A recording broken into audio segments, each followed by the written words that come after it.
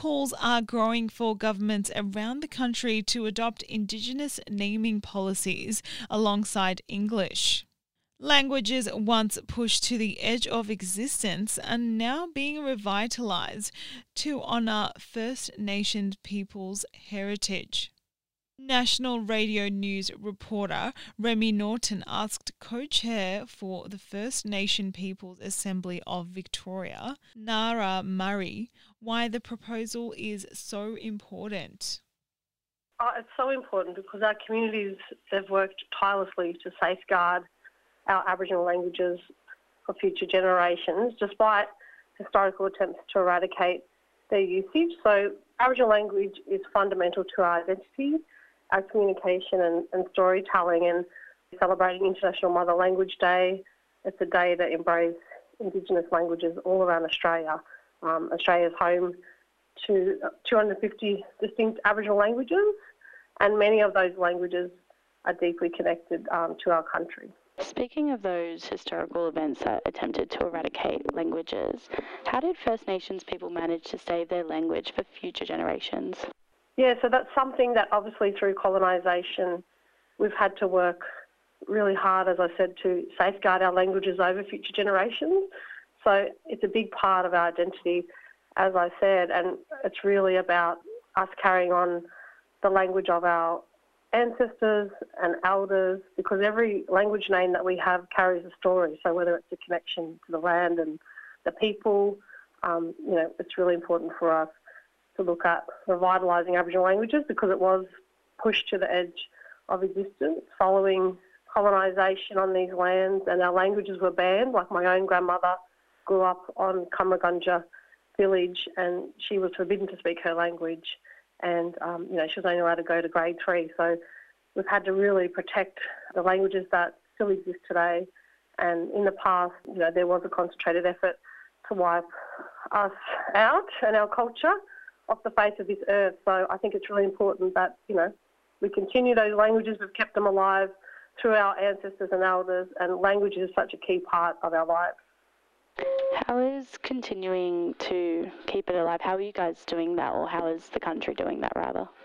Yes, well, from our perspective at the First Peoples Assembly of Victoria, we are calling on governments and other institutions to really embrace our Aboriginal languages and dual naming places. So, as I said, language is fundamental. So incorporating First Peoples languages into the fabric of our society is not just about the linguistic diversity, but it's respecting and recognising and celebrating the heritage of our people. So we hope to see more public places, including, streets and schools and hospitals, with our language names recognise and celebrate the oldest living culture in the world. So these are exciting topics that we'll be talking about as we enter into treaty negotiations this year, and we'll likely see discussions on dual naming policies. And how is Victoria different to other states when it comes to the acceptance of First Nations people? I think that in Victoria we're in a really strong position. When we looked at voice, treaty, truth and those elements within the Uluru Statement, we were advancing all three, and we've got significant support across the state, supporting our people and calling on treaties for our people here in Victoria. So I think we're quite progressive in that way compared to other jurisdictions, but obviously everyone across the country is advancing their treaty and truth-telling processes in their own way and at their own pace. So I think that in Victoria it's exciting times for us as we enter into treaty negotiations with the state at some stage this year. Do you have an idea why treaty negotiations are only happening in Victoria and not in the other states? I can't speak for other jurisdictions, but for us, we've worked really hard over the last 4.5 years to position the First Peoples Assembly as the Aboriginal representative body that will sit down with government and see us, undertake a statewide treaty, and then traditional owner groups right around Victoria will activate their traditional owner treaties via our treaty negotiation framework that we have in place, and it's been agreed to with the state. But other jurisdictions, I know Queensland, they've got a treaty and truth-telling process that's underway. The Northern Territory Treaty Commission has done a lot of work over the last couple of years.